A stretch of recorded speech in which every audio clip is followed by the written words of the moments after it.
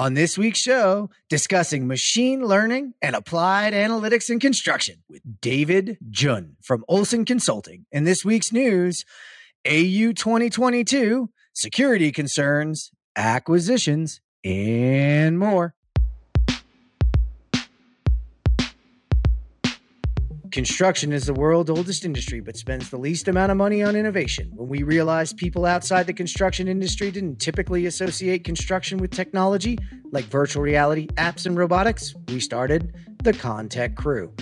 Each week, we bring our listeners the latest in ConTech news and interview the minds behind the technological innovations changing the way we build. So strap in, enjoy the ride, and geek out. It's ConTechCrew time.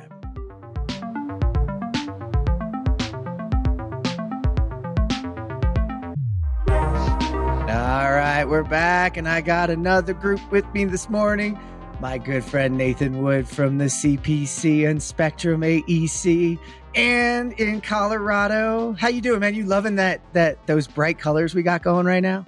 Good to be back. Well, up there, it's cold and gloomy down here. It's amazing how much the difference in weather can be with 5,000 feet elevation. Yeah, man, it is glorious. I actually just talked to Jason Saunders, our solutions engineer over here at Join, and he's heading up into the mountains. He's down by you, and he's like, I got to get out of this doom and gloom. Let's go up and see some yellows. So, and hey, a little hello to Aaron. Aaron's up here today. Crobance is up here today in the mountains as well. So say hello to him. Anything else kicking, man? What do you got planned for the weekend? Oh, man. Family stuff, just hanging around, actually heading down to Austin, Texas. I'm going to hopefully see if any Austin folks reach out. I'll be around through Tuesday and doing some family stuff down there. Brother-in-law's getting married, so should be fun. Oh. And then back here for CSI National is here in Denver next week. Hey, I'll be there with you, man. All right. So I'll be at CSI, man. I got one of them early morning ones. Thanks a lot, Hugh Seaton. I'll see you down there. But for all you early risers, get your butts up early and come and see me. I'm doing a talk on target value design in the morning. Would love to see you. But let's get on. We got David here. David, how are you, man? Where are you coming to us from? Yeah, not too bad. Coming from Calgary, Alberta, up in Canada. And so pretty much it's a mix of the Colorado and the Texas of Canada. And so yeah, got a little of everything going on here. Oh, man. You're my kind of guy. My wife's from Texas. I'm from Colorado, yeah. And it's the best of both worlds. Oh, best of both worlds. Yeah, we got the Stampede in the summer, so a lot of cowboy wannabes. And then we got the mountains just an hour away. So you can just ski all winter long. That's awesome. Yeah, well, hey, it's awesome. And David's going to be a fun one. This was I was excited to meet David and bring him on. So we'll get into it. It's going to be a whole lot of fun. But before we do, let's talk about the cause of the show. As you know, we've changed this up a little bit. So I'm going to read you a little bit of what we call a tooltip. It's time to listen to understand, not to reply. If someone is struggling, is opening up to you, you have an opportunity to build connection through active listening. No one likes a listener who is only thinking about how they are going to reply, but isn't internalizing anything being said. Pay attention to the details of what the person struggling is saying. Watch your body language so you stay open to them. Don't interrupt. Repeat back to them the emotion and content of what they're saying, i.e., it has to be painful that you and your dad haven't spoken in years. Listening to understand allows for empathy and builds a platform of trust that makes it easier to point to resources. That comes from Paul Lawson, Project Controls Coordinator and lead mental health advocate from Mid-City Electric. Paul, thank you so much. Thank you to Cal Bayer. Thanks to everybody who's giving us this new content. We'll have even more of it. Hey, if you need anything, you can always dial 988 from your mobile phone or text to get a resource. If you need others, stop by preventconstructionsuicide.com. Hey, the Google Voice line is back. None of you guys are hitting me up. What, you don't love me as much as everybody else? Hey, come on. It's 970-510-0675. Text me, text the crew. Who knows? You might be the one to get on the show. Before we get started with our guest interview, I spoke with Erez Dror, co-founder and CEO of Genda, about how they are providing real-time data on the job site for real-time decision-making. I'm here with Erez Dror, co-founder and CEO of Genda. I really want to know, what problems does Genda solve for GCs right now? The main thing we provide, or the main problem we solve, is lack of visibility to what's going on the project in the construction phase. So we mostly work with general contractors building high-rise projects, quite complex projects, many workers on site, many trades, lots of different locations. So we provide them real-time visibility to who is on site, where are they, and what are they doing. And we match that with if that's the right thing to do, like matching it with the schedule, information, to make sure they're on track. That's like a holy grail of understanding what's going on a massive commercial project like that. How's Jenda going about doing that? So our way to do it is a mix of BLE, small Bluetooth sensors. It's powered by a battery that lasts over 3 years, requires no preparation, no maintenance, no electricity, no connectivity. We just throw it in the concrete slab, or attach it to the slab from the bottom if it's not concrete. The combination of that and a smartphone app we provide to the people on site, that's how we generate the data. It provides value to everybody on site, including the workers. And that's how we onboard them very easily.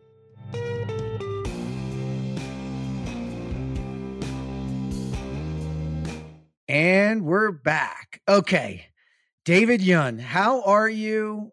Tell us a little bit about you, how you got here. You're currently a data scientist, but you're also what I would call like the poster child for a lot of what we've been talking about out there on your path to get to Olsen Consulting and work in the construction industry. So give us a little background on who you are. Yeah, for sure. And so, yeah, my name's David. I've been working in the construction technology space for about almost 2 years now, and came from a little bit of a different background. And so, just a bit of my story is that I entered university. I had the dream of doing 4 years of biology, going straight to medical school, and then living the rest of my life out as a doctor. That didn't work out. So, I did a year of biology, switched over into math because I want to find something a bit more applied, a bit more tangible that wasn't like, if I don't pass the MCAT, I'm screwed.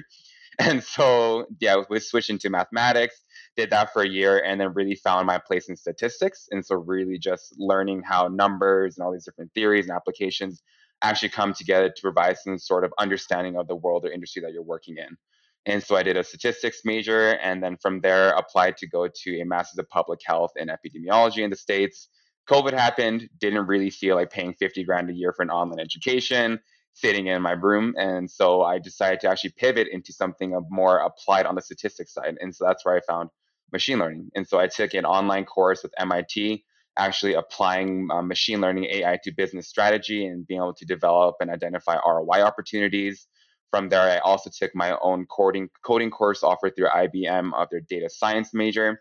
And so really just learned how to do some basic data processing, building models, evaluating that. I actually just learned the tangible skills to apply what I learned in school and in that online course to an actual industry case. From there, I worked as a machine learning engineering intern at a company called AltaML. They're an Alberta-based startup specializing in pure play machine learning AI consulting. And so I worked with a renewable company here in Calgary building out a ice turbine wind prediction model, essentially predicting the probability of ice, 1 to 6 hours in the future. Got that through a proof of concept. And then since there, I've been working at Olsen Consulting as a data scientist kind of slash consultant.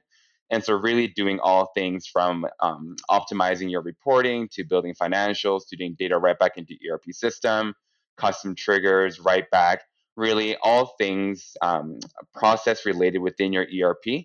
Our company specializes in just taking that to the next level. But really, if you have issues with manual entry, we have tools in place where we can just automate that. We can automate your invoices. Really, just any problem that a client has. It's about understanding, breaking that down to the actual underlying root problem, and then using the tools and softwares that we have in place, either identifying ones that currently exist or building our own integrations. And so we've done things like build that first like DocuSign integration, right? And being able to use robotic process automation to process unapproved invoices. Really just that's where the foundation is. And we're just building out our team from there. That's awesome. And I want to take a step back through that journey because, when I say you sound like a poster child to us of like, let's get outside of our industry and get folks who've, learned through other spaces. So originally you were looking at epidemiology and going down that route. And I think you were pretty focused on that even when you came out of the online learning courses, et cetera. And then pivoted. Now, what has the view from, even wind turbines is very different. We had a great conversation about this. And when he's talking about wind turbines and predicting ice and ice buildup, it's a pretty interesting piece to understand what you were trying to do there. But take a dive into it. You weren't like trying to create data. You were trying to use current data that already existed, right? Oh, yeah, for sure. Yeah. And so really where the problem came out of was that on these wind turbine sites, you have these turbines spinning like, up to like 70, 100 like kilometers per hour. And what they found was that as ice would build up on these wind turbine blades, first off, it would just reduce performance because you have all this ice, you can't capture the wind energy as efficiently, right?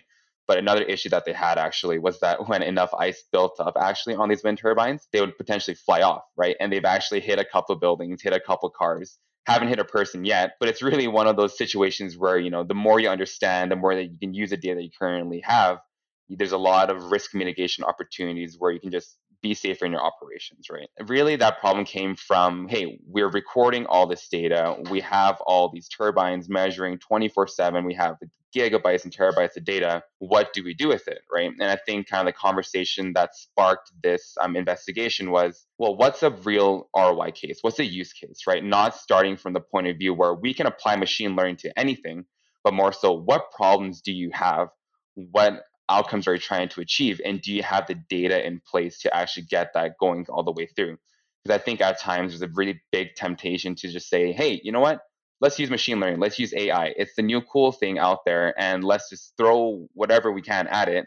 Whereas really the real return on investment is when you have a tangible problem that you're trying to solve or you have attempted to solve, that you can actually measure a baseline to and say, hey, this machine learning approach works X times better than this for these reasons, versus, oh yeah, we just applied it and we think it works.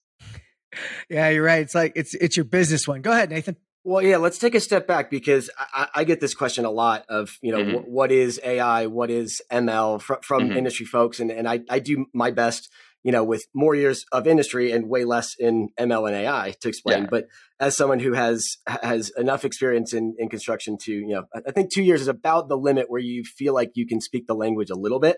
Yeah.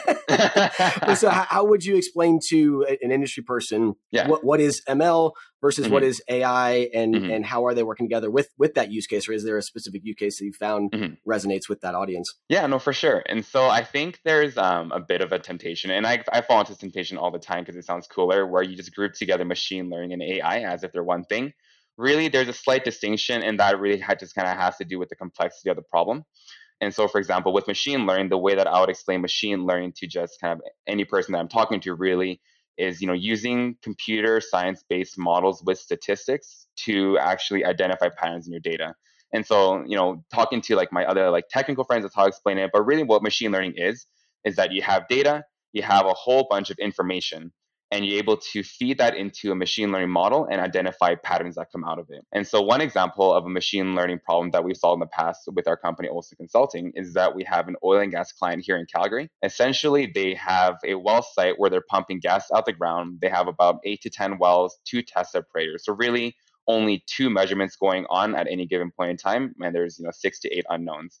And so really the biggest problem with that is that they need to stay within environmental and erosional safety limits. And so essentially it's like they can only pump out, maybe 100 barrels per hour, right? If you exceed that 100 barrels per hour, then what happens is that you mess with the erosion, you mess with the piping itself, and if that goes on long enough, it could lead to a spill out, right? It's a really high cost of error. And so what the company wanted to do was explore, hey, can we use machine learning to fill in that gap? Because right now they're looking at one pressure variable, and that pressure variable fluctuates a lot over time. And so they're actually, they're staying within safety limits, but they end up shutting down a lot because they don't know if they're operating safely. And so it's really that trade-off between, can you operate and optimize your operations, and can you make sure you stay within those erosional safety limits as well? And so what we've done is that, we have millions of rows of historical data on like your temperature, your pressure, your choke valve configuration, other factors too. And we can say, hey, we have all those inputs. We have the measured flow rate for some wells at a certain point in time as our output. Can we build a relationship between those temperature, pressure, choke valve configurations with the actual flow rate? And so what we found is that, over the 3 phases of our investigation, we found that yes, there is a relationship. That relationship is backed to a certain degree by the engineering subject matter experts' knowledge. And on top of that, too, when we implement this, we can actually implement this model in real time. And so it's not so much of like a look back into history, but it's more so right now at this point in time, where does the data suggest that we are in our, in our so-called flow rate and, in our actual well site operations. And so really at the end of that project, we had two problems I tried to solve. First off, can we let you know when we are exceeding that limit?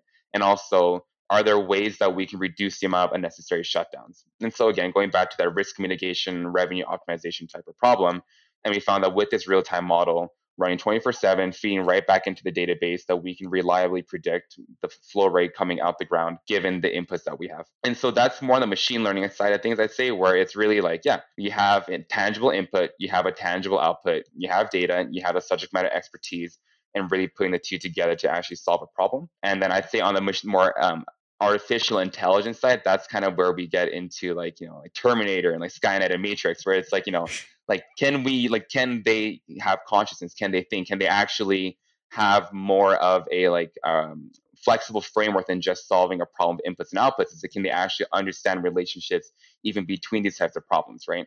And so there's a lot of research going on in the actual applied artificial intelligence side of things, where it's like, yeah, like things like GPT-3, GPT for like natural language processing type of models, where it's really like getting away from, again, that structured type of problem solving and definition into something a bit more general, I'd say would be the distinction there. Yeah, I really like that. The definition. Nathan, do you have something else there? Well, I mean, I kind of want to dig into that a little bit, because you said some really interesting points there about like measured versus unknown constraints.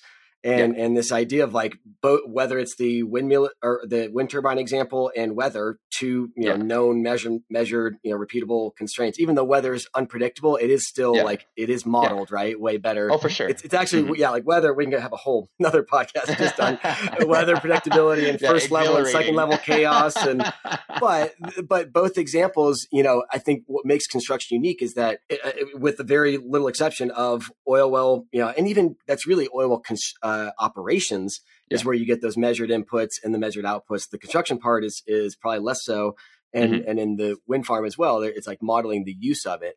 So as we take that idea and try and move that into the construction phase, and like if someone was asking a question on Anna's Big Room earlier about the Alice and Alice Technologies and that it being essentially a machine learning for your building schedule. And it's like, is it really? Or how far away are we from that? Because, we have these examples in manufacturing where it works, but I, at least personally, haven't found an example where we are successfully achieving it in construction. And hopefully you can convince me, that there is something, or maybe we can, talk about why that is. Yeah, no, for sure. No, I think it really comes down to how you define the problem too, right? So I think something like, you did, like you just brought up, where you're able to schedule out like your building process and say, at this stage using machine learning, I'll be at this sort of construction level, or this, this phase done. I think that's almost a bit tougher to answer that question, because again, like you said, it has to do with kind of unknown constraints, right? Who's your labor, who's working, what's the weather like, what are other factors that would actually impact something like building a building, right? Whereas I think some other problems that you could potentially solve using machine learning kind of go outside the scope of something like that. For example, I was looking at this article here the other day about using machine learning and computer vision in sort of building compliance. And so let's say that you're building a plant, right? And you have to have some sort of flame retardant material in the ceiling to make sure that if there was a fire breaking out, that it doesn't actually spread throughout the plant. And so what I've heard actually in the past is that when they first tackled this project, because they didn't have any labeled data, they were like, okay, well, we don't really have anything to work off of, so we actually have to build our own data. And so what they did on this plant was that they had a robot go through the plant, taking pictures of all the ceilings and all the walls that would actually tell you where these cracks were. And then literally they'd have an engineer sit there with like a pen and paper on a computer, drawing red boxes around areas that need to be fixed, right? They do this over a period of like 6 months to 2 years, and they finally have enough data. And what they actually ended up being able to do at the end of the day was say, okay, we have the engineers labeled diagrams of where exactly these issues are. This is what the image looks like. So now feed it through this computer vision model. And now in the future, all you have to do is have a robot go through your plant taking pictures, and they can identify those cracks where there are issues, right? And so I think, again, with machine learning, we kind of found this tendency of like, well, these are the problems that I know have been solved. And so that's all I'm going to really think about, because that's all I'm kind of my context in what I'm working in, right? Whereas I think when you kind of take a step back, and I think this is where coming from a different industry really plays to your benefit, is that you don't have any bias, right? You don't say like, oh, in this industry, I've done it this way, and so when I solve it again, I'm going to solve it the exact same way, right? Whereas in reality, when you come from another industry, it's a very similar type of problem. Because really, at the end of the day, it's almost like in the compliance example, it's a classification: are you safe or are you not, right? But what makes that problem different than, let's say, a health problem, where it's like, do you have this disease or not, right? it's the context you're working in is different, but the underlying problem is very similar, where it's, what are the distinguishing characteristics of this data set that let me know when you're in class A or in class B, right? And so I think that's really interesting kind of question to kind of tackle, where it's like, yeah, how much does knowledge transfer over? And in my experience, kind of working in a bit of the health space, working in the research space, working in the construction, renewable space as well, and oil and gas too, it's, again, same underlying problem of, is it a classification? Am I predicting class A, class B? Is it regression? Am I predicting a number value, right? Is it a clustering? Am I trying to separate these data into different groups? Same type of problem, obviously different subject matter that you're working in. So you have to rely on those subject matter experts even more. But again, same underlying question that kind of leads me to think, well, yeah, you should be getting people from other industries kind of working in other industries, because again, you're able to see those patterns and dots that you haven't seen before. And one real tangible example that I can kind of think of is I was helping my cousin out with math, and math major, I know what I'm doing, right? And it's really basic multiplication. And then she's like, well, have you thought about doing it this way? And she's like, what, 9, 10? And I was like, no, why would you even bring that up to me? I'm a math major, right? And then I tried it out and it was actually easier. So it's kind of really the bar is pretty low, but it's, you can learn from any experience, right? Because again, as long as the underlying problem is the same, you have the data to support it, you're able to build out a reasonable use case, then yeah, you can really, really benefit from coming from other industries because you don't have that bias like I do with my math. Yeah. You nailed it, man. That is a really good, I have to ask both my kids' teachers for how they teach so I can look at it, because it's not how I learned it. Yeah. But I'm like, yeah, wait, I don't like this. And then I'm like, wait, this kind of is more efficient. Shoot. Okay. Yeah. We might do it that way. Yeah. I want to unpack a couple of things there. And I want to go to the Alice thing, Nathan. I think one of the things with Alice is we also have to look at the quality of what we're looking for or what we're trying to get to, right? In the flow rate explanation that David was talking about, we really need some very specific things, but we have a real good tight set of data that can give us that output because it's a minimal threshold. I'm just going to be honest. We're horrible at scheduling in construction. So we don't need to get exact. We just need to get a heck of a lot better. So in that respect, Alice has a ton of historical information. They have a ton of known outputs on types, on sizes, on square footage, on per cost, per key, per bed, all of those metrics that it can at least say, hey, look, you always say that it's going to take us 18 months and it always takes you somewhere around 26. So you might want to lean that way. So that's the other part that people need to understand, I think, with ML models is it's not about getting perfect. It's about getting better. And we can consistently use models to get us better along the way and apply them to what we're doing. And then as you apply those models and get success, you're going to get more specificity out of the input. So, to me, that's there. And I'm going to go way, way back to the beginning of this conversation, David, where you said, industries that have tons and tons and tons and tons of data. Sound like anybody we know? Construction has tons and tons and tons of data. Now, but I want to dispel a myth. Unreliable data. Not all data is created equal, is it? What's your thought on that? Yeah, no, it's very true. And it's probably the biggest problem that I run into. And really, whenever I start any machine learning engagement, the first question I have to ask is, what's your data look like? Where is it stored? And, can you trust that data?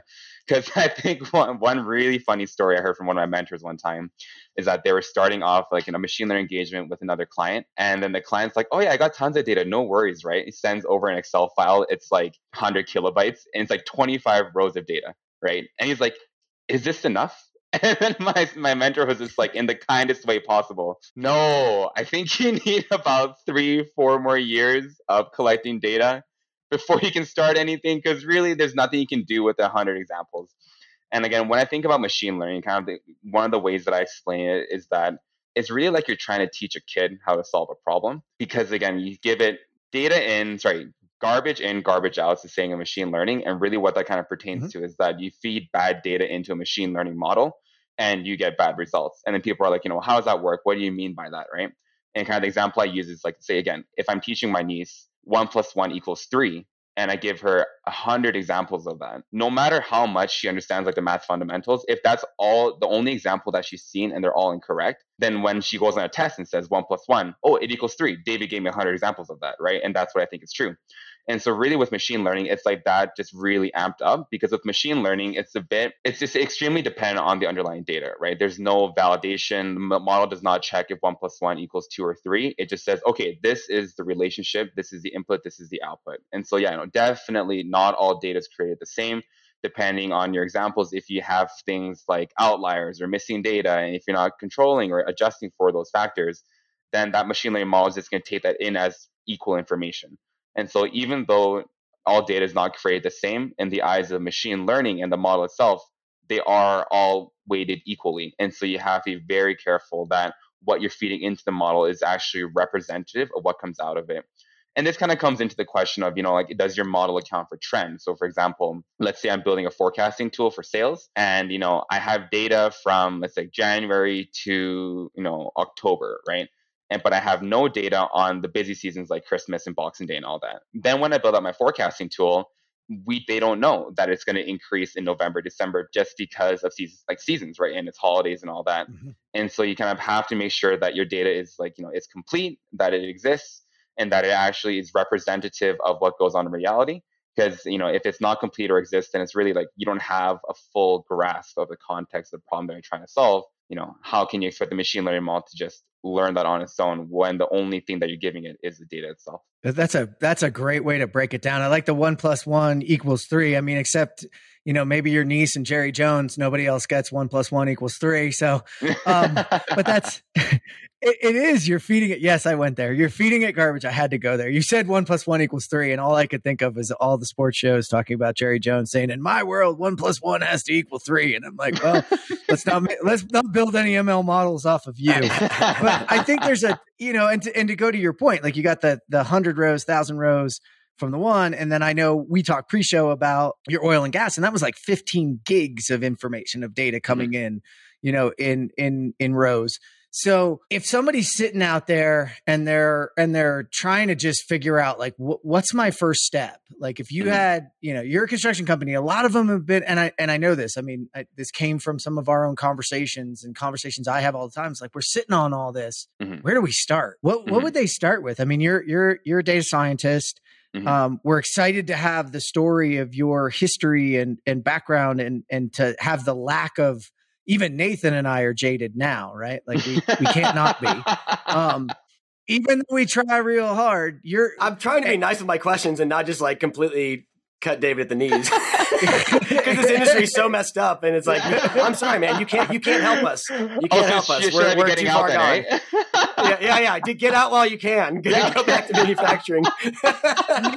I'm joking. I know, but I'm trying to bring people into this industry, man. Don't scare them away. No, I can come back from that, because my question, actually, I wrote this question down, so I apologize, Jeff. It's not in our show notes, but can machine learning help? Because our problem is bad data, right? It is this, like, we keep just skipping over, like, oh, if we fix the data problem, look at all these cool things we can do. It's like, no, we still have this data problem.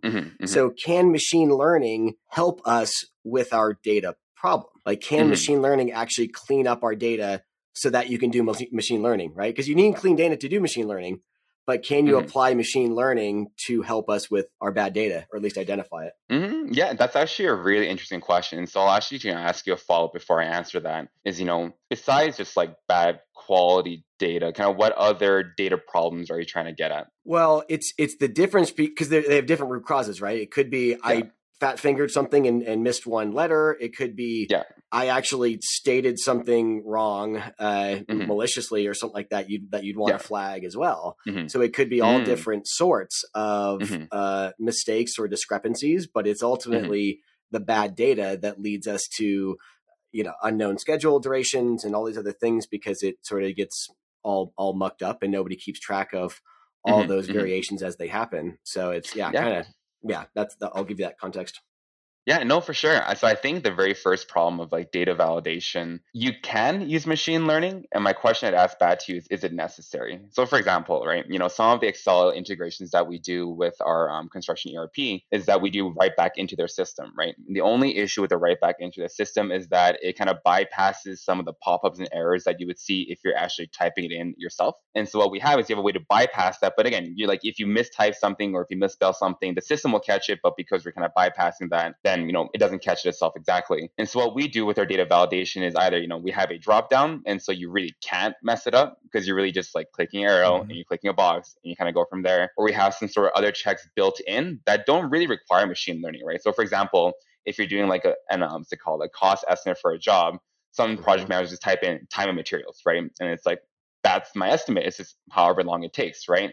Whereas, to actually go through your process, to actually have a good estimate, actually know how the cash is flowing, you need to have an actual dollar value, right? And so again, something as simple as you need to enter a dollar value in here doesn't require machine learning, but it really improves the quality of data because you're essentially controlling what can be entered into the system, right? You can't enter a negative bit amount. Maybe someone fat fingered it, but again, it's like you can have something else in check that's very logic based that you don't necessarily need machine learning for. But on the other hand, kind of to answer your second question there, I really do think there is potential for machine learning in those types of like outlier detection, anomaly detection, kind of like fraud detection space as well. Because I think with machine learning, you can really break it up into something called supervised and unsupervised.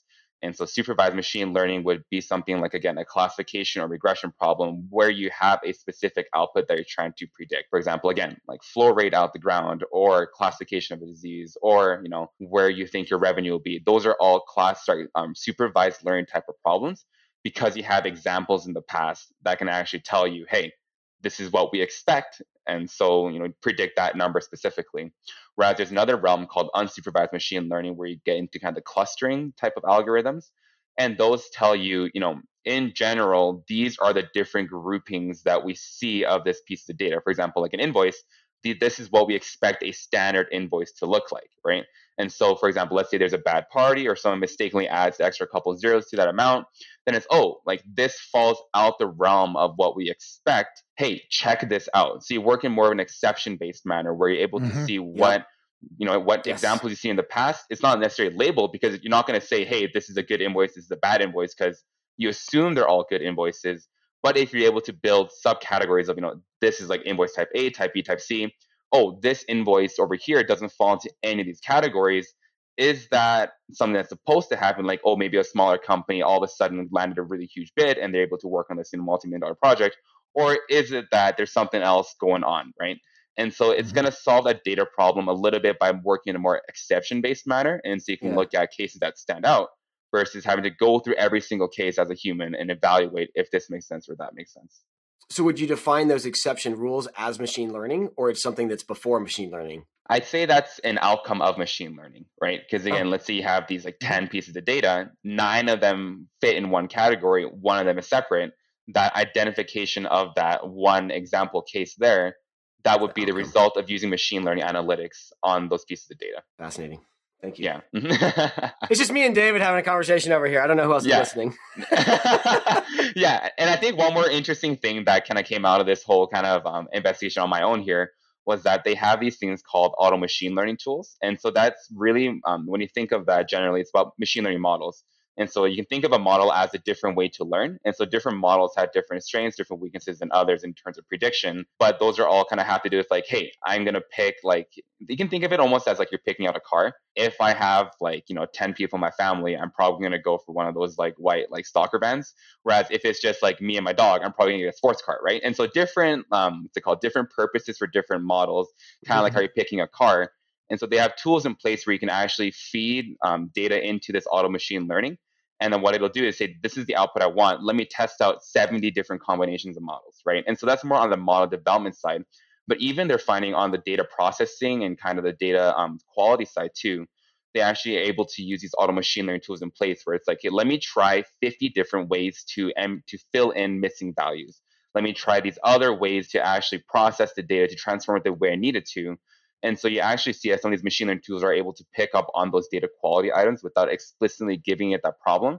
Because if you give it kind of the core problem of optimize and solve this problem the best way possible, it'll find the best ways to process and clean your data to solve that problem, which kind of in hand, if you're able to work backwards from that, gives you indications into data quality. Like if you're moving a lot of missing values, well, yeah, maybe you should deal with the missing values in your data, right? If you're missing with a lot of like outlier data or data that's kind of misrecorded, things like, your temperature being over 100 degrees Celsius, if it's like, liquid, then it's like, okay, well, maybe there's something else going on here that doesn't have to do with the data itself, but has to do with maybe like a sensor on your site that you have to deal with, that this machine learning model is kind of able to indicate for you that's an issue. Yeah, and if the source is not your company, because that's our problem in our industry, is the source is not your company. So I think you perfectly articulated exactly the machine learning model that we would need to check before acceptance of a document, of a file, or whatever, that what's in there is correct. Well, so yeah, that was very helpful. Oh, for sure. You have a couple of things there, right? You have check before acceptance, Nathan, but the other thing we can do, and this has been one of the cruxes of technology adoption and the use cases of technology, is those, David, could also call out, like, look through your stack and figure out where that data is being generated and how you can then go apply those same things you were talking about. Like, hey, if it's changing it from a manual entry space to a drop down to solve the problem, like, you can identify, or maybe, and I will be completely honest here, and some people won't like this, maybe it's that the application that is being utilized to generate that is not worth what it's giving you. And you have to look at re-identifying it. This was, to your point earlier, Nathan, this problem has existed in our world forever. And even systems that came around to try to deal with it couldn't, because it was like percent completes. Well, how many times were we just percent complete where we were supposed to be based on how we know where we're supposed to be? And then all of a sudden you're like, well, we're really not there. Yeah. Right. And then all of a sudden we were like, okay, well, we'll take our ERP systems and we'll take this and we'll go there. And it's like, and then this number will generate from there. And it's like, well, they still know how to fudge it. Like they just know how to fudge it in a different place now. And we still get bit. So what are the acceptable places to fudge, and then the not acceptable places to fudge, and then use machine learning and that checking as a gateway between the two. And that's why you have people, coming out with like Struction Site and Open Space that are using that computer vision to give that percent complete number back to tie it up. That is a use case that wasn't driven by one single bad data point that they could see. It was driven by an industry problem around we were just bad at percent complete. One, we were fudging, but that's actually not where I want to go with it, because I think most of the people in the business are honest. I just think, look, we're human. We overestimate everything. We're optimistic. The glass is always, when we think it's half full, it's probably a quarter full, right? Like, so some of this that David's talking about is overcoming our own inherent biases as humans that we want to continue to have. I want to continue to trust my friends. I want to continue to feel positive, but I need data and machine learning, et cetera, to tell me the reality of where we are, whether it's percent completes, whether it's profitability, et cetera. So, I love it. We're getting close. David, you've taken us down a lot of roads. Where are the roads taking you for the future? Like, where are you excited to dig into the next set of either problems or technologies or future? Like, you can get out there and go. What are you thinking? Oh, that's a loaded question. I mean, there's so much you can do, because really, again, if you have the data and you're able to define a problem, you can really do anything. But one spot that I'm really interested to see pan out in the construction space, so I think the first one would be that percent complete problem using computer vision and BIM modeling. And I think another place that we could take it is actually one of my boss's moonshot projects of automated timesheet entry. And so I'll start with the first one, where it kind of has to do with the BIM modeling. Really, I guess the underlying problem is that, when you're building a building, how do you know how far down completion you are, right? You can use your cost, you can use your projected units, you can look at a lot of different metrics to kind of estimate out your percent complete depending on kind of what department you're working in or kind of what your context is in. But one really interesting way that I've seen kind of been explored in the past is using, again, like BIM 3D CAD models and pictures taken by drones or other robots on site. And you can actually compare the two. So let's say, again, you're building a hospital, and then it's like your first phase is to actually build out like, the outer layer of whatever building, right? You can actually use computer vision and these actual photos to say, hey, my drone says that like this wall is this much complete from what I can see on the outside, this wall is that much complete. And so when I compare what I see in my pictures to what I see in that BIM model, I can actually kind of see, how far down the line we are to completing that building, even just looking on the external side of things, right? And so I think you can expand that out to get any construction project where if I'm building a bridge, take a picture of the bridge every day, right? And then you take enough pictures with enough different angles, and you can actually build a 3D model of what's being done on site, compare that to what the actual CAD model is saying needs to be done at completion, and you're able to kind of estimate that in a bit more automated, and another lens of percent complete, right? Because really, even just looking at what's done on the outside, that's just one lens you can look at that problem, right? And then you use that to like your actual cost versus your projected, to your actual revenue versus projected. You add that in as another data point. That's only going to give you better information to make decisions off of, right? And I think, Jeff, kind of what you said earlier, like a couple minutes ago, really kind of hit home to me, where it's like, yeah, we're not really trying to replace people with machine learning and like artificial intelligence. Like the goal isn't to just outsource like 80% of our jobs to a computer and say, hey, that's it, right? Because first off, that's not feasible because there's so many exceptions when you're working with people. But on top of that too, I think really the way that machine learning AI is supposed to be used is to actually augment your own intelligence decision making. And so again, going back to the example, it's not to say, hey, we don't need estimators anymore. We don't need people in accounting to actually estimate this for us, and we just need this computer vision. No, it's like you use, as a project manager, for example, you would use information from your accounting department. You'd use information from that modeling and say, hey, I have more data points now to tell me where I'm actually supposed to be versus just one number that I'm looking at that tells me yes or no, I'm doing well, right? So I think that just really gives more context. I'm really excited to kind of see how that pans out because it's really intersection of software, civil engineering, construction, statistics, machine learning, AI. It's just it's like the coming together of 5 or 6 different fields. That's just so exciting to see. And data cleanliness. I'll give you one more to add on top of that is the quality control aspect of not just is the data right, but did we build it the way we were supposed to build it? Yeah. So that same scan of how far did you go in the right way? And is it actually lined up? Because you can notice a lot of issues and deviations before it costs you a lot more money later on. So like when you add that value proposition to the other value proposition you just brought up with the same tool and the same workflow, you can actually get enough to get to that 10x value prop that people will actually get off their ass and do something about it. So like we're very close, which is why we're all so excited, right? Oh, for sure. And again, and this is very close. Yeah, and this is what I love about just kind of discussing machine learning is that when people first start the conversation, it's like, oh, I heard it does this, I heard it does that, right? But as soon as you get an understanding and have like, oh, like these are the other problems you can solve, just like you just did, Nathan. It's like, well, even like quality assurance, right? And like, again, like, is it built right? And then you can have, I'm sure someone listening to this podcast would be like, oh, what about this? What about that? Or what about that, right? And as long as you kind of feed that itch and try to discover and find opportunities to actually solve those problems, the realm of what's possible just grows, right? Because really, when you think about machine learning, it's been around theoretically for about the past 70 years. There is like a bit of like a machine learning like winter in like the 80s, 90s, where it's like nothing really developed. But recently with like cloud computing, with all this data storage, with people just knowing that it's a possibility, it's really expanded so much in the past 5-10 years, right? And again, listening to podcasts like this, having these conversations just opens up what's possible, opens up your imagination of like, can I do it, right? What do I need to actually put that in place? And it really just gets the ball rolling from there, right? Because as soon as one person starts doing it and makes a lot of money off of it, that's what everyone wants to do, right? And you want to jump on like sooner rather than later. And I'm just sitting here thinking about it as you've gone through it, and I've been watching this stuff and talking about it for a long time, and even I have new ideas now from what we're talking about because all of our heads change over time. And I'm just thinking about all the different sources of information that we're gathering.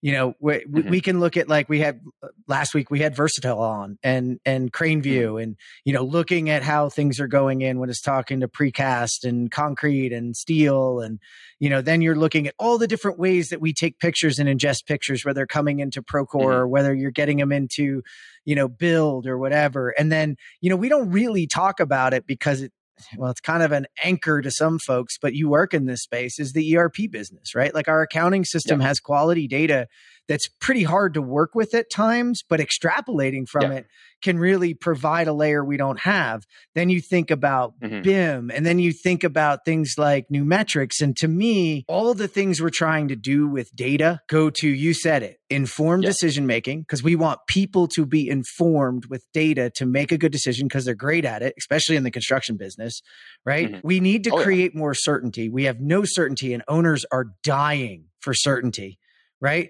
Risk mitigation. The model doesn't know what to do when the thing's about to hit the fan, keeping it, the kid show here. But, when the thing's about to hit the fan, what do? Well, risk mitigation and all the factors and all the things that have happened in the past that could predict where we can go can allow us to course correct at the right time. And that all leads to predictability around the construction process. And we just don't have it and we need it. I think you've covered a great way for us to continue to take where we were and where we're going. So I suggest everybody take a look. And Nathan, it looks like you got one more before I take us to news. Very quick. Yeah. David, you said the perfect point is, what do I need to do that is a mindset shift from seeing a use case and going, oh, I need that. That we're an industry goes, oh, I need that, and don't think we need to do anything differently to get that. Like you just kind of slip that in there, but that's a very important mindset shift that this industry needs of what do I need to do differently to get to that. And we'll leave with that. Right. And really in this industry, I think, and any industry in general, where you're kind of exploring the frontier of these new technologies, that you really need a partnership, right? You don't want to be the company that throws like, hey, I'll give you $2 million, I'll give you 5 years and get this done, right? Like you really want to be involved in that process and decision making, really. And that's why I love working with my clients, because really it's not so much, hey, buy my product, buy my solution because it'll do this, this, and that for you. It's more so like, where do you have deficiencies, right? Where do you want to improve? And how can I help you get there, right? And it becomes so much more of a conversational piece. And again, especially with these new technologies, it's like, yeah, I can take your word for it, but don't you want to be a part of the process, right? Don't you want to be the one actually building this out with me, and not just like, oh, 10 years, I'll give you like X amount of dollars, right? It's like, no, like be a part of it, right? Be a part of that movement, because really it's like first movers industry, I feel like, right? You can get a good solution out the door and people love it. It's like, everyone wants it, right? And you just got to be there to do it. Yeah, and we should have given you that. I'm horrible at that, but if people want to work with you, and I got to thank John Olsen, by the way. John Olsen connected us together, and in fact, you jumped into the seat after we met really, really fast. So thanks to John for introducing us. And you work at Olsen Consulting, and tell people just a quick bit about what Olsen Consulting does and maybe where they can go find out more. Because at the end of this, man, you guys are on it. I'm digging this. Yeah, for sure. Yeah, so Olsen Consulting, we've been doing Vista by Viewpoint Consulting for about my boss has been doing it for about past like 5-10 years, and really in the past 2 years, he really started developing out his team. And so again, we kind of do everything from custom financial reporting to analytics to dashboard creation to actual ERP customization right back into your system. Really, again, I kind of like alluded to this earlier, but it's not so much that we have like a set of products, which we do, but it's not really like, okay, we go to a company and say, hey, buy these 10 things because we know you need it. It's more so we work closely, understand your process, understand what you do on a day-to-day level, and say, hey, where are some really high value areas where we can provide immediate value and improvement for you? And as we develop out that relationship, it becomes so much more of a collaborative exercise and more of a trusted technology advisor than I say consultant. Because really, when my clients come to me, it's like, hey, I have this problem, right? What can we do with it? What tools do you have? What can we develop together to actually solve this problem, right? And just taking that approach as a company has been such a breath of fresh air for me, because when I'm working with my clients, I feel like a salesperson, right? I don't feel like I'm trying to just pitch something and get out the door. It's more so, yeah, how do I develop out this relationship to be mutually beneficial for the both of us? And so, yeah, no, we're always hiring. We kind of hired as a rolling basis, no like real schedule there. If you're interested in kind of working with data, working consulting, learning just how construction works at a more technical level, definitely give us a look. Our website's olsenconsulting.ca, OLSEN consulting.ca. That's awesome, man. It really is like it's the future of where we can go with things, and I think you guys are becoming that real, and you are, and Olsen has been for a long time, but the trusted advisor. And I think, especially in our industry of construction, we want to buy from trusted advisors, not from just sales folks. It's about going down the process. All of us in the biz, that's kind of where we were. We were talking about it beforehand. We're all here. We need to make money. We need to do things, but ultimately it's about pulling that rope in the right direction. So go check them out. Listen, it's been awesome. I wish we could go longer, but we got to get to that lovely news. But before we get to the news, let's listen in on the second half of the conversation I had with Erez Dror, co-founder and CEO of Genda. And I'm back with Erez Dror, co-founder and CEO of Genda. What kind of data are you really giving to the general contractors that are using Genda? So it's all based on people on site and time spent. So it starts with headcount. How many people do I have today? How many do I have from each trade? Then we can dive into where are those trades working? In which level are they? In which unit are they? And then, as I mentioned, it's combined with the activities that they're doing. So it provides visibility to we have 3 plumbers working on level 10. working on this specific activity from your schedule. Is it planned? Is it not planned? If it's not planned, we flag that out proactively so they can tell. In addition to that, we provide historical reports. We keep the data historically so they can use the data to understand real production rates so they can schedule better. They can use it for insurance, solving disputes. So we provide reliable, objective data. We create a common ground to start the discussion, saves everybody a lot of time. And both sides end up quite satisfied with the result because that's the reality. That's what happened. What are some of the new things, or what are some of the wins from your customers that you're getting? So it's a good mix of both the real time and the historical data. So change order claims, this kind of stuff, that's something that we see several times a week.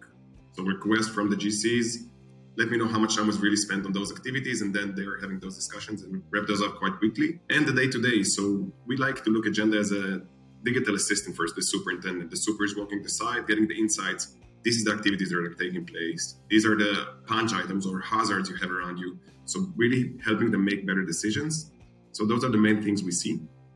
I love that. Everybody in this space needs a digital assistant, right? Where can people go to learn more about Agenda? So the best way to find us is through our website at agendatech.com. I'm a construction guy myself, and I always like speaking with other construction professionals. So reaching out to me via LinkedIn, I'd be happy to chat with anyone.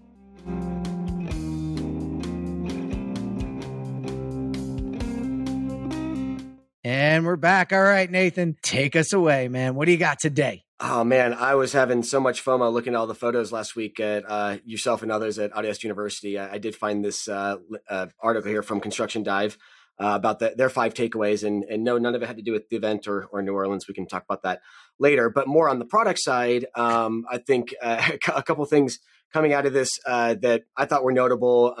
Shout out to Todd Sutton at Zachary. I know he's a big Twinmotion fan and the Unreal Engine and kind of where things are going with that intersection of virtual reality and BIM. So excited to see that partnership between Epic and Autodesk Construction Cloud. Another notable one for those on the electrical side was Schneider Electric. Those looking to get more of that electrical load and electrical design for sustainability projects that are asking for more of that detailed data. They just announced some integrations as well as to share more of that design load and other data. So interesting stuff to see that, there is the ability to share high quality data. It's just, getting the industry to turn that stuff on, and that, technology is not the barrier. It's the individual, the business, and the public policy that gets in the way. So exciting stuff on that. Yeah. Well, and I'm kind of with you on the takeaways. I think the Epic Games and the Unreal Tournament or Unreal Engine, Unreal Tournament, that shows you that was one of the games I played, which is where the engine came from. Showing your age. If you didn't know what I was, you do now. What's that again? But the Unreal Tournament, which is where the Unreal Engine got its start. And if you look up when that came out, yes, that's when I was a PC tech, and let's just not go there. All right. I got enough gray. I get it. This is why people in construction listen to me though these days. No, but we've said for a long time, and we've dorked out on the Dorkcast about this a lot, is that I think, with Revit where it is and what it's going to be, and Autodesk did say a little bit around that, like, hey, we're not going to fundamentally change this thing. Well, okay. So sometimes you're not going to fundamentally change things. How are you going to amplify it? Well, it's these integrations. It's these abilities to use 3D gaming engines to do more with the data, with Revit, and to push the boundaries of where we're going. I think eventually someday we will design building information models in 3D in gaming engines completely. And I don't think I'm the first one to think of that. I know I'm not. In fact, I know it's kind of out there a lot. I thought the Schneider Electric stuff was awesome. And then I think you're going to see this later in my news too, Nathan, is the EarthCam integration. I think you're going to see more and more of the reality capture, the understanding in Google Maps of where you are on a construction site, integrating into, like David said, it brings you back to the model. It brings you back to other things. It starts to connect dots. So, and I think we're in the midst of a race for who's going to win in that, let's call it reality capture. I spent a lot of time with Faro while I was there and talking about Hollow Builder and their new, flatness. You can check out by the way, if you want to check out a cool recap of AU, just listen into the recent Dorkcast. We did it right from the floor there. We had a good time recapping what we saw. But for me, it was like layering reality capture to make laser scans, to make all of those things more accessible to everyone, depending on what your thing is. Some of us just need to see where something is and can't really understand a point cloud, or can't really understand and don't need the measurements, et cetera. So, you're seeing a race. It's a little teaser to where we go. David, I know you're kind of really interested in that area. Anything from the takeaways? I know you didn't have a chance to go to AU, but anything in the takeaways here that you were thinking? Yeah, no, really interesting about using video game engines to kind of start building out these BIM models. Because what some companies have started doing, and there's again a couple articles here, is that they're able to use augmented reality in conjunction with BIM modeling and the worksite to actually help the construction workers actually visualize what's supposed to be built and where it's supposed to go. And so for those who aren't familiar, augmented reality is really just kind of the concept that you can take your phone out, have a camera, take a picture of something or take a video of something, and they're able to kind of build like computer like images on top of that. And so, for example, if you're on a construction site and you're supposed to build a wall over here, you could actually theoretically bust out your phone, take a video of that area, and it'll actually tell you what's supposed to be built, how high, how deep, things like that. It's able to actually improve that process, right?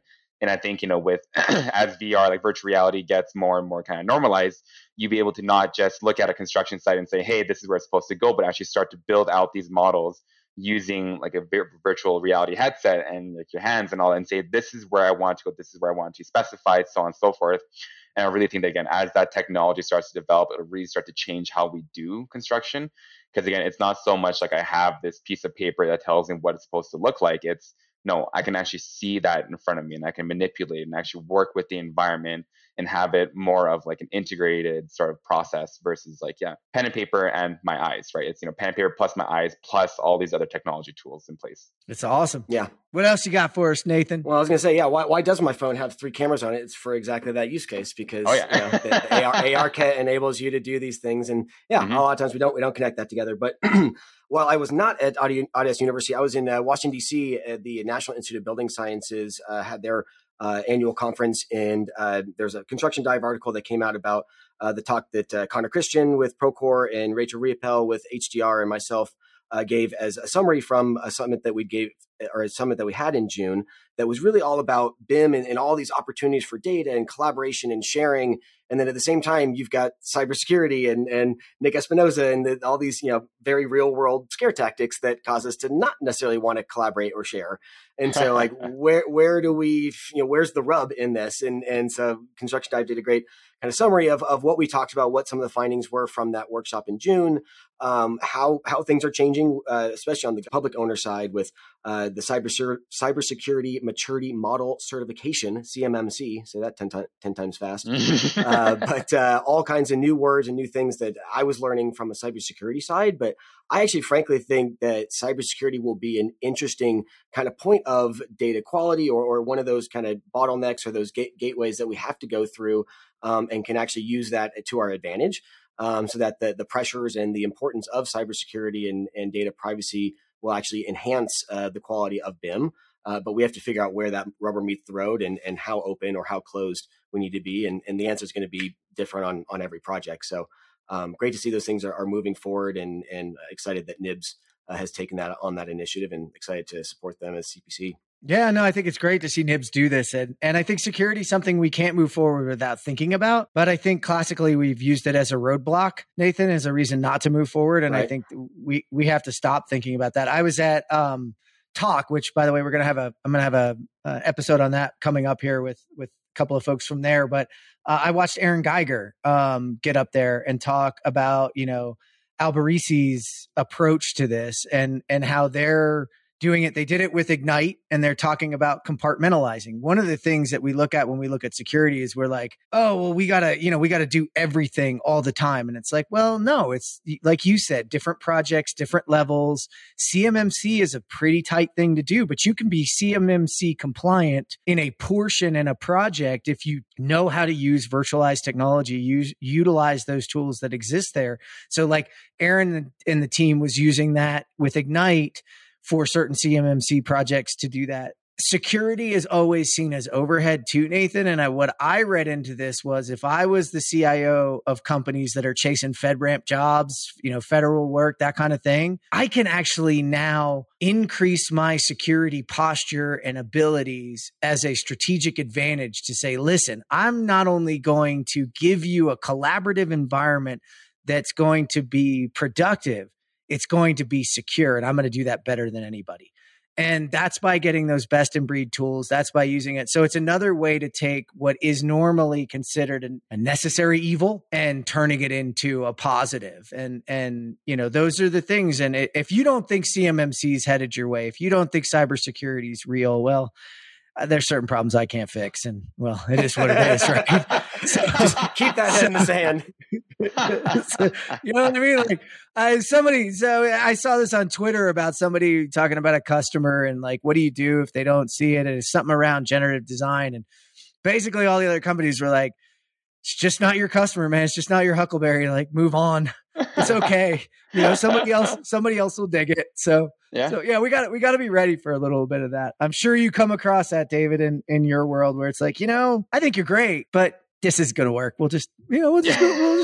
We'll see you later. Yeah, it's not you, it's me. I promise. Yeah. Yeah. Funny thing is, I have a future. We're going to be doing some changes over here at the crew, and actually, the consultant I'm working with said that to me. He goes, "Did you just say it's not me? It's not you. It's me." And I was like, "Yeah, well, I have a 14-year-old. Like, I say that a lot right now. Okay, I hear it a lot. All right. We digress. I got to get through my last one quick. But we had a little fun. Jump through your last one. What's your last one? All right, Nathan? fine. We'll make this one quick. I did think it was interesting and timely again with Hurricane Ian coming through and all these questions around code changes and sustainability of buildings. So this NPR article, I'll just read the title here. One Florida community built to weather hurricanes endured Ian with barely a scratch.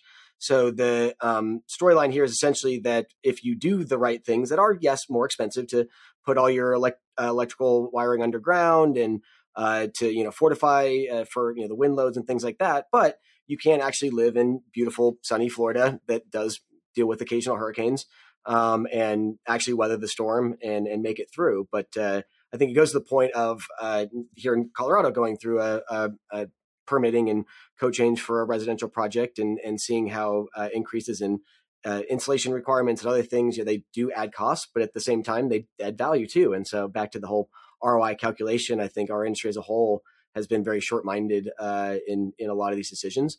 And so I think it's cool to see that there are these success stories of communities that are investing in the long haul and showing that they can weather the storm, literally. Yeah, no, they can weather the storm. And I think this was an interesting one because look at what's happening in Florida right now with the investments that they're going to need to make to recover and get back, right? So yeah, do you build back the same or do you build back this more expensive way after learning this? Well, and if you build back the same, then you end up in the same thing. We keep spending this money over and over again. We keep doing the same thing over and over again, expecting a different result. Like that's the definition of insanity. And you can fight climate change and talk all about it if you want and have a political discussion around it. But ultimately, storms are getting harder. Things are getting crazier. These things are happening more often. They're very predictable. We have data models that tell us that. So why not, when we're rebuilding, do things like this? And it's good for the environment. I mean, they're using solar power that's not only just powering them, but it's feeding back into the grid. They've created roads that run the water, that move the water off, they holding ponds, etc. I mean, literally, he said his lights flashed a few times. He said he experienced 100-mile-an-hour winds. Look, it's 30 miles in. It probably wasn't. But look, if I jump off a 20-foot cliff, I'm going to tell you it was 40. So again, that's that human. We're just not good at predicting. So expect. And we're all good drivers. Yes. Expect that, hey, it was 50-mile-an-hour winds, but, they lost a couple trees. They lost a couple plants. But the community itself was built differently. It took an investment up front, but right now they're not taking any of that federal money to recover. Not that taking federal money to recover is a bad thing, especially because historically these things are old. But it's when we reinvest that money now, what do we do with it? Do we do it better? Yeah, we should. We should do it better. I mean, we were in New Orleans for AU, right? And that city could use, when it gets reinvestment and it gets this money, to do some things that could change the way its infrastructure does moving forward. And that's not a knock on New Orleans at all. It's just a mind shift, and we have to make those mind shifts. I would say, and not to kind of get too off track here, but what do you think is the biggest challenge kind of in that mind space there, where it's how do you move from, oh, we've always done it this way, to, hey, this actually works better even though it costs more, right? I think that's a problem in like every industry and kind of everyone faces. But what do you think is that biggest mental hurdle that you kind of have to overcome to actually make that change? Because kind of for me, it's like, New Year's hits, oh, I'm going to go on a diet, right? And I'm going to change how I live my life, going to be so much healthier. But it's like, still have that mental hurdle. And I think that a very similar hurdle exists in when you're rebuilding these types of communities and reinvesting in all that. And so what do you think needs to be addressed for that to actually become a movement? Oh, I have a good one, I think, but go ahead, Nathan, you have one. My one word answer is going to be trauma. Because in all truth, because if it's the health answer, it's you go through a traumatic event that causes you to change your diet or change whatever.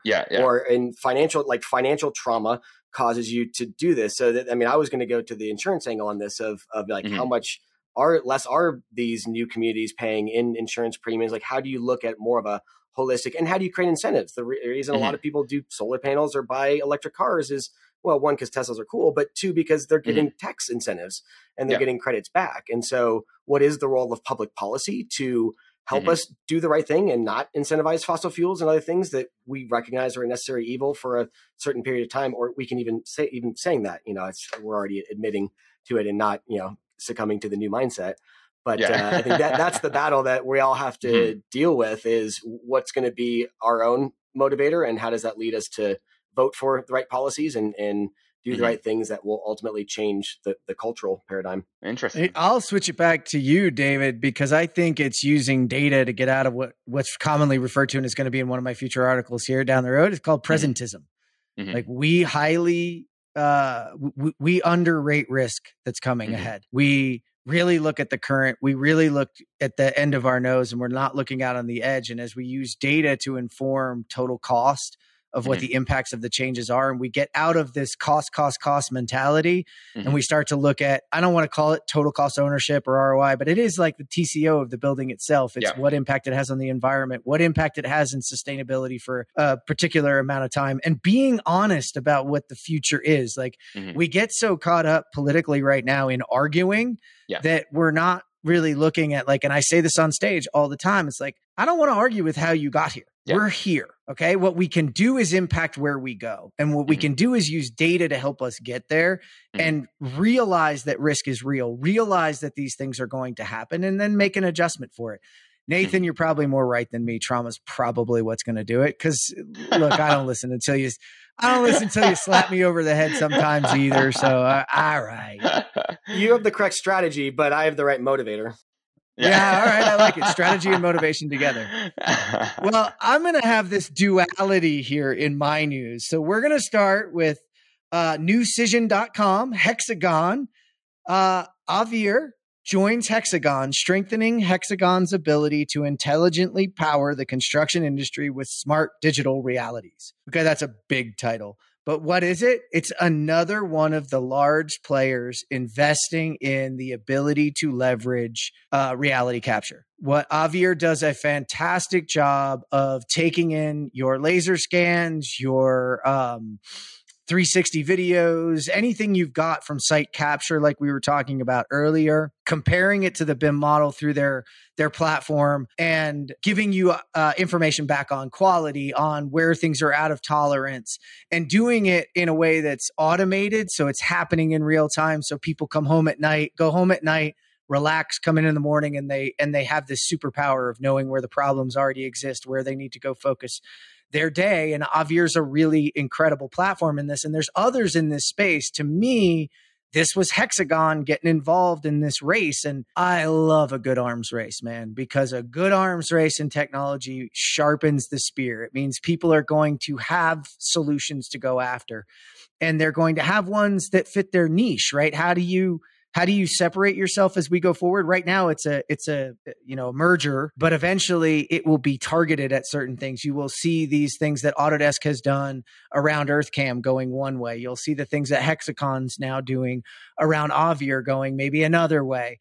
to solve industry problems. And that's going to give people a choice to go different places. Plus, look, you have shops in our world that are Autodesk, that are Procore, that are Hexagon. Name the other players. They're Trimble. So I think all those folks got to go out and get those things too. So this is just another way to round out good choice. So, Nathan, you've seen a lot of these come and go. What were your thoughts when you saw this one? Well, I mean, it's exciting. I mean, congratulations to Veer. And I think, whether it's Reconstruct, whether it's a Veer, whether they're all these different kind of reality capture aggregation platforms, it's going to be the future. And I think you brought up the great point that as all these big players build their arsenals, and there's a great, consumer example of that, of the Googles and the Apples and the Microsofts of the world.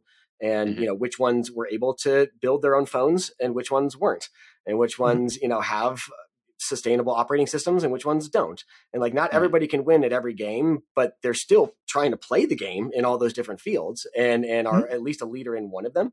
And so that's the way I always explain it. Everybody, if you look at Autodesk, Trimble, Hexagon, they all came from a different place.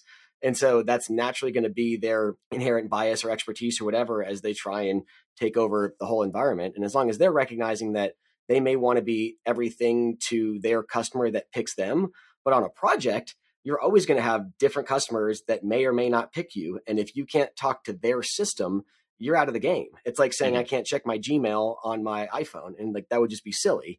Of course you're going to have a Google app on your iPhone, but it doesn't mean they allow everything to cross. And so it's a weird duality, right? That both sides have their own competitive markets that we have to be, empathize with, but we have our own mess to deal with in the industry.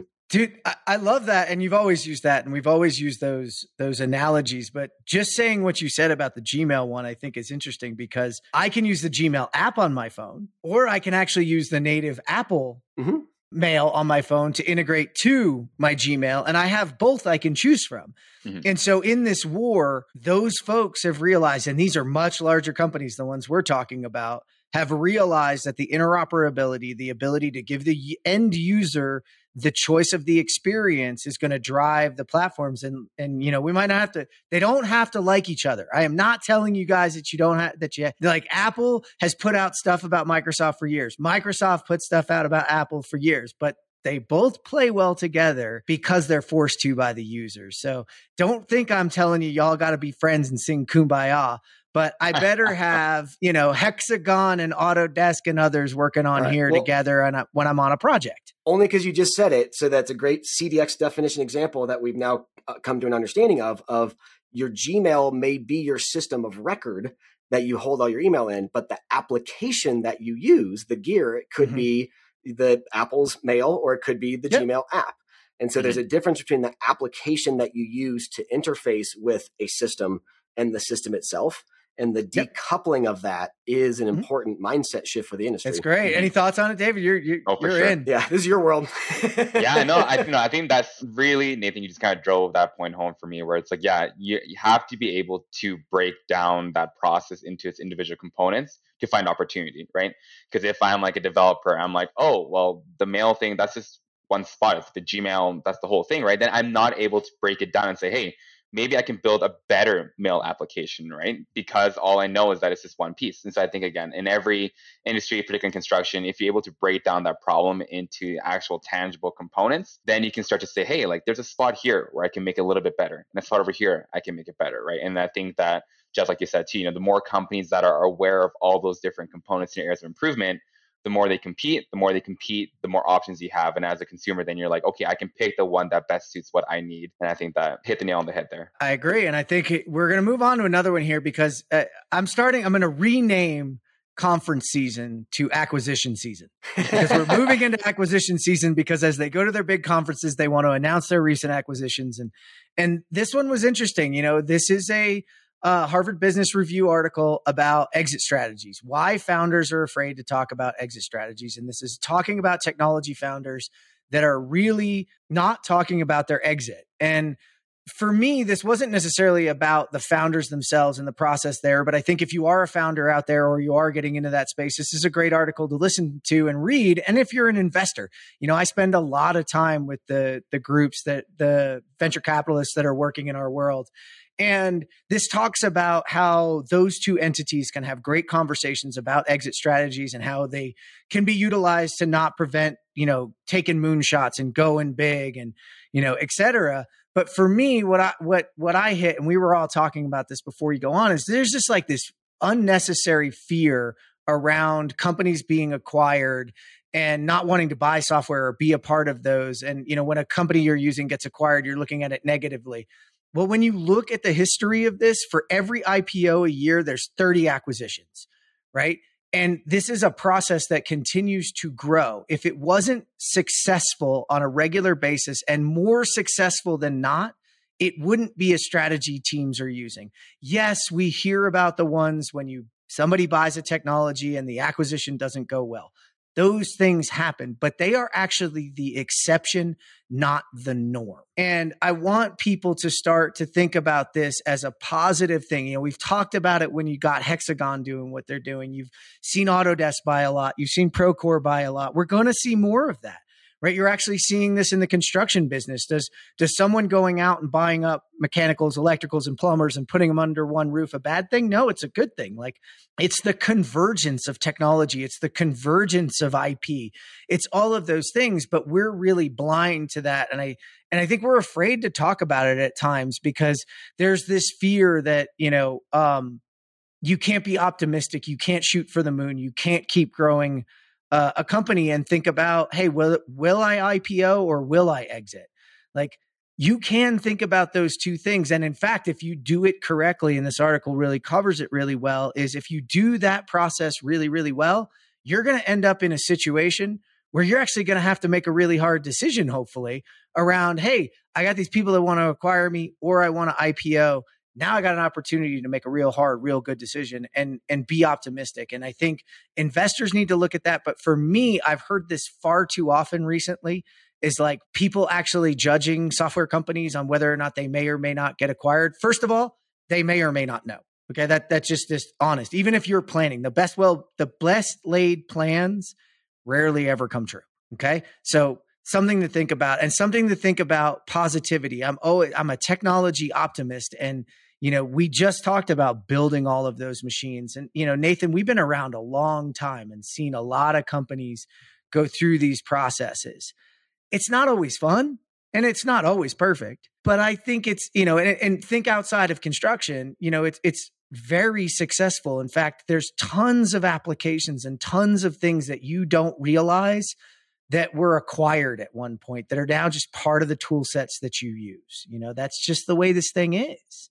So, I just threw that out there. I love my venture capitalists. I love the folks in the business. I love the founders in this business. Hey, by the way, to all the founders in this business, we love y'all because, you're pushing the boundaries. I've made lots of great relationships with a lot of you. And, this was to support y'all as well. Like, it's about educating you guys too. So take a look at the article. Tell me what you think. Hit me up on the socials. Hit me up anywhere and talk to me about it. But Nathan, what are your thoughts on it before we get rolling? I think a lot of folks ask that question and are too forced to answer very early on of like, what's your path? And it's like, well, yeah, why do you have to answer one or the other? Again, there's a reason I don't sit in that seat, but as one that talks and advises to them, I think that I'm a fan of transparency personally, but I also understand that in the business world, there are reasons why you do and do not disclose certain information to certain folks at certain times. So I understand the complexity of it, and I would never claim to be an expert. But I think the more that we can, be transparent, especially at the higher levels of where folks are at, and be okay with that ambiguity, and at least be clear on the measurements. Right, back to David's point. If we're clear on what the measurements of success are, then who cares which way we go at the end? It all comes down to perception too, right? And I think perception and dealing with the kind of cognitive bias that people just have, where if your goal is to get acquired, then is your goal then to just build something that works just enough to sell it and then you move on to the next big thing? Or are you really proud of what you're building? Do you have confidence that it works? And that's why you want to get acquired, because it fits so well into an existing framework, right? So I think, again, it kind of like back to early conversation, it's just about shifting your kind of your perception, shifting that kind of mental state of where you are, to not just look at like, well, wouldn't you do it? But more so, why would you do it, right? What are the advantages there? Mm-hmm. That's a great construction analogy real quick, because there are project owners that are in it for the long haul. that you pitch projects differently than the developer owner that just wants to build it to sell it. And so you can't sell these long-term sustainability things to a developer that just wants to build it and sell it. And so just understanding who your customer is half the battle, right? Oh, yeah. But that's why we're looking at new things like ESG that change how you measure that so that that developer is incentivized to create something better. And I think that's where you can flip it and say, tell me how I'm measured and I'll show you how I act. Hey, look, that's one that we can do there to push the way forward. And, you know, David, you hit something I didn't even think about. It's like a lot of times, it's looked like a fire sale opportunity, and it's really not. It's because somebody's a founder and all of a sudden they've opened up their eyes to like, wow, we fit really well and we can amplify our impacts. And I think that's where most of them are going. So, hey, I want everybody to check it out and, you know, give it a read. I think it's, and, you know, ultimately, I'm going to go to a Rick Kahn here as we close it. What's your plan? Well, are you planning to be acquired? Are you planning to IPO? Yes. And it's yes. And I'm going to plan for both things because ultimately also that's a great business strategy, right? That's resiliency of a great business strategy. And as we go into the unknown, it's a great time to have that. So, hey, look, I think we could talk to David forever, but we have hit that time. David, thanks so much for sitting in the seat and joining me today. Oh, no, thanks so much for having me. It's just been a blast, just chatting, kind of brainstorming and knocking ideas around. No, thanks so much. I suggest everybody go hook up with David, get him on LinkedIn. We'll have the links to it in the show notes for you. Yeah, David, I'm reaching out. We're going to be having a virtual roundtable on machine learning. So we'll continue the discussion.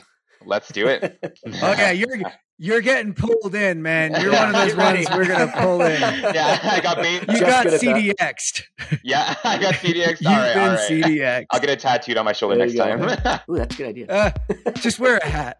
Yeah. Nathan Wood, thank you as usual for sitting in and riding along with me and geeking out, man. Thank you. Always great to be along for the ride. Awesome. All right, man. Well, you have a great weekend. Everybody listening in, have a great weekend. Thank you for tuning in today to Geek Out for episode 329, our interview with David Jeon from Olsen Consulting. To read all of our news stories, learn more about apps, workflows, and hardware, and to listen into the show, visit thecontechcrew.com.